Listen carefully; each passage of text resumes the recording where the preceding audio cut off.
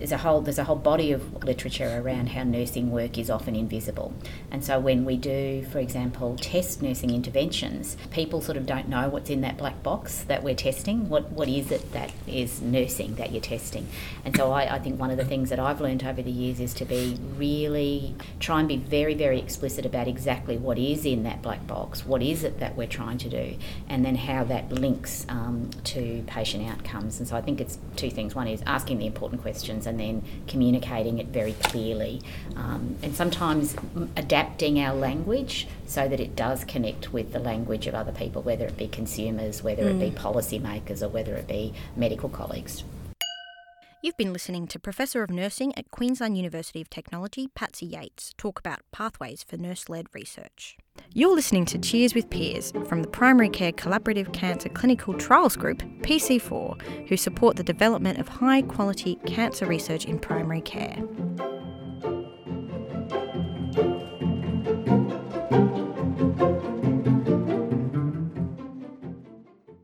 Welcome to Cheers with Peers, a podcast from PC4 that helps researchers crack the code to succeed in primary care research. I'm Sibel, a PhD student working on targeting bowel cancer screening in primary care. In today's episode, you'll hear from Professor Patsy Yates and Professor Ray Chan discuss nurse-led research.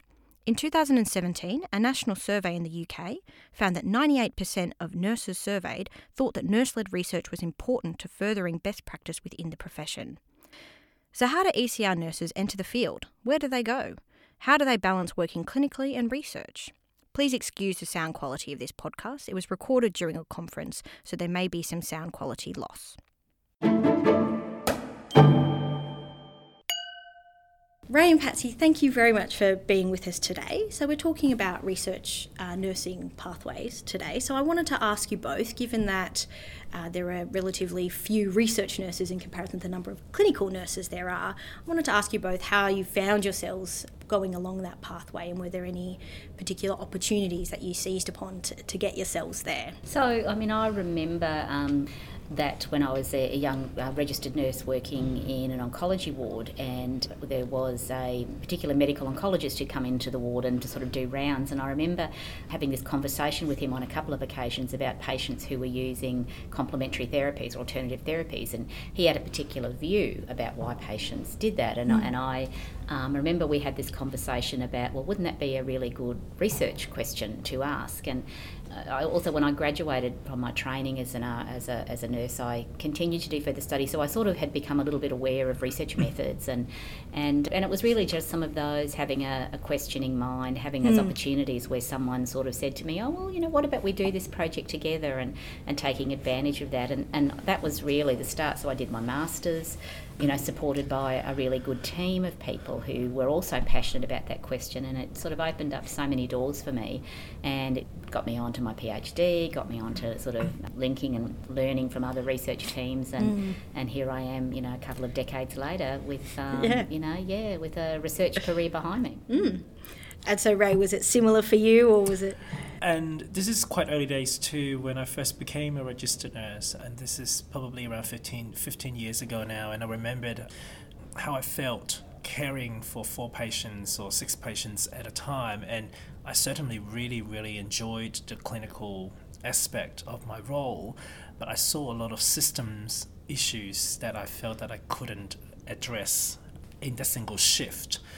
So one day when I was having a little bit of free time, I started Googling QUT, started Googling my university, and found a supervisor who would actually be willing to mentor me in gaining research skills. And so I enrolled into a master's by research course, and there and then I started my research career. So on that topic of kind of mentoring, and Patsy, I know you've worked with Ray for a long time as he's become more senior as well. So I wonder if you had any particular advice for nurses who might be thinking about moving from clinical to working more in research. Yeah. Well, the one thing is that I suppose there's a couple of key critical elements of research. There's many different ways to be involved with research. So I think if you're thinking about having a research career, that there are certain things that are just elements of that which you really can't get away from, and that is that you do need to think about undertaking further education. doing a master's and doing a PhD really just gives you the beginning research skills that you need. So further education has got to be part of that. But I think that to succeed in that education, though, you really do need to think about your reasons for wanting to do research. So research is not necessarily an easy option. It's quite, you've got to be resilient, you've got to be persistent, and you have to be creative. You have to be someone who's willing to think outside the square and to really be also think around how to overcome barriers. So education's part of that. Really being clear about what your interests and motives are and what drives you. And then I think the other critical element is really, and Ray talked before about the importance of mentors and the importance of being part of groups who are willing to support and to share your passion and to show you the way through that and navigate through that difficult parts of developing a research career. That's great. You've brought me perfectly onto my next question. So I was going to ask, you were the president of the Cancer Nurses Society of Australia, and I know you've been involved in the Oncology Nursing Society in America. So I wonder what your thoughts are on how those sorts of groups like ONS, CNSA and PC4 as well, how they can facilitate this sort of transition for nurses and make it so important, and so important in so many ways. One is that being part of a professional network, you have colleagues and friends who also share your passion for wanting to improve the quality of care that we provide. So, I think being part of those networks I just think of all the times that I've sat around in conversations with peers and in meetings about, well, how can we do this better? And part of that is, well, then what's the evidence and what's the research we need to do that? So that's one thing. I think it's also so important as a researcher to really understand how you might translate the findings of your research. So having been part of a network as well means that you're really quite aware of what all the different channels are that you might be able to disseminate and facilitate uptake, the different circumstances that your colleagues might be working in to be able to implement. So, I think being part of professional, and the other thing about being part of professional networks, of course, too, is that it helps you learn about what other people are doing. So most of my strongest research collaborations have been through people I've met and I've known and I've sat on committees with through CNSA.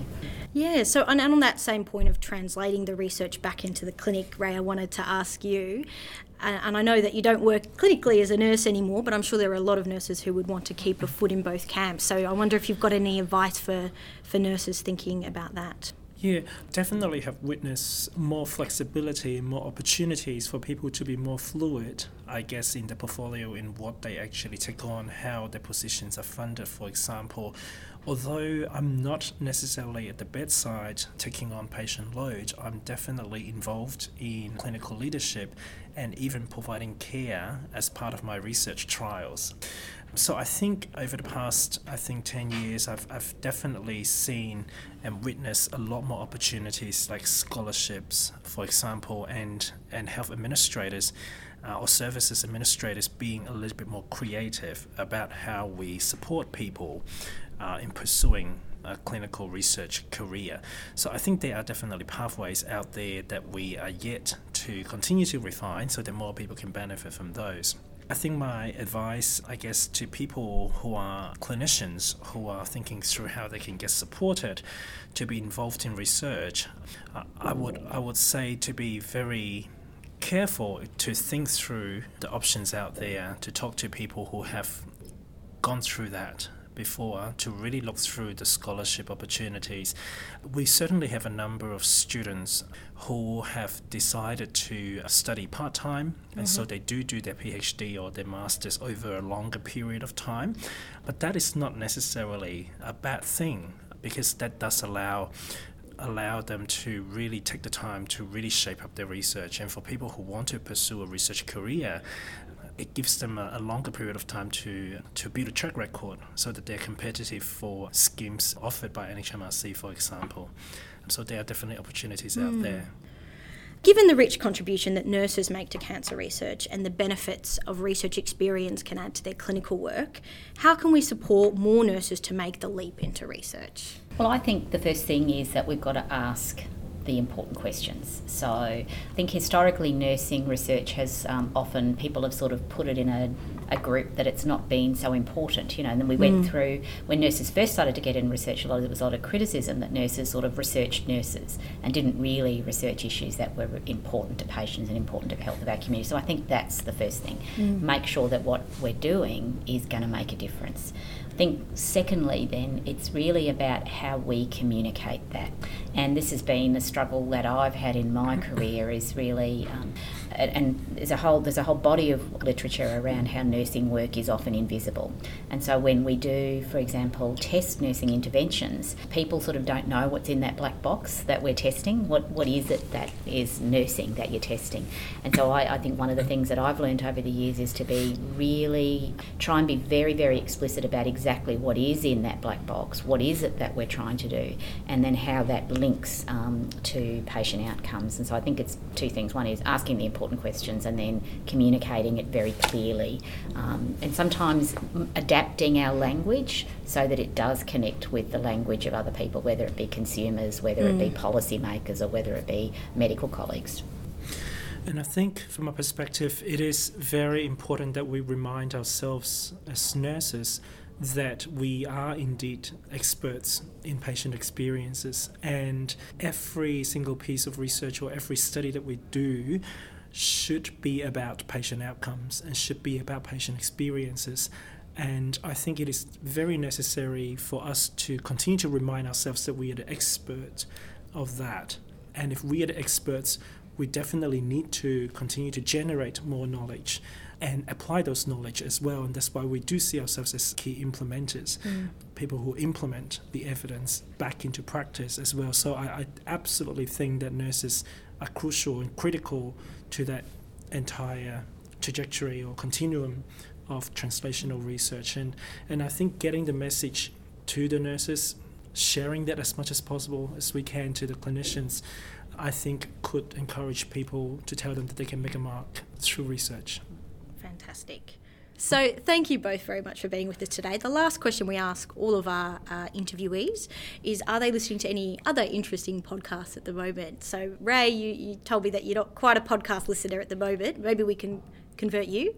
Yes, after PC4 released their podcast. You'll be on board. Yes. Get you in. Well, I listen to podcasts, and I'm starting to become a real fan, because it's just one of those things that, so busy in a day, I don't get time, but I do try and get to the gym, and I do try and watch, and I'd much rather listen to something that's interesting. So I tend to actually listen to a lot of just the ABC podcasts and the shows that I can't get to hear or listen to, and it passes the time at the gym just so well. And I learn, and I keep up to date around so many things. And so, podcasts, anything from, issues to do with the environment, issues to do with healthcare, there's just so much out there. What I've been listening to lately is another Melbourne University podcast called The Policy Shop, which is fantastic. It takes an in-depth look every week into a different issue.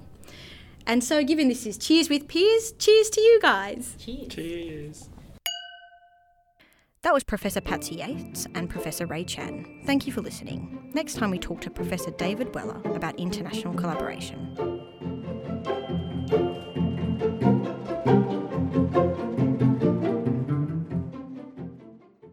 Thank you for listening to Cheers with Peers, produced by PC4.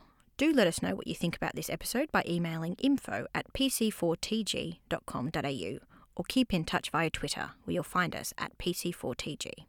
Don't forget to visit PC4's website, pc4tg.com.au.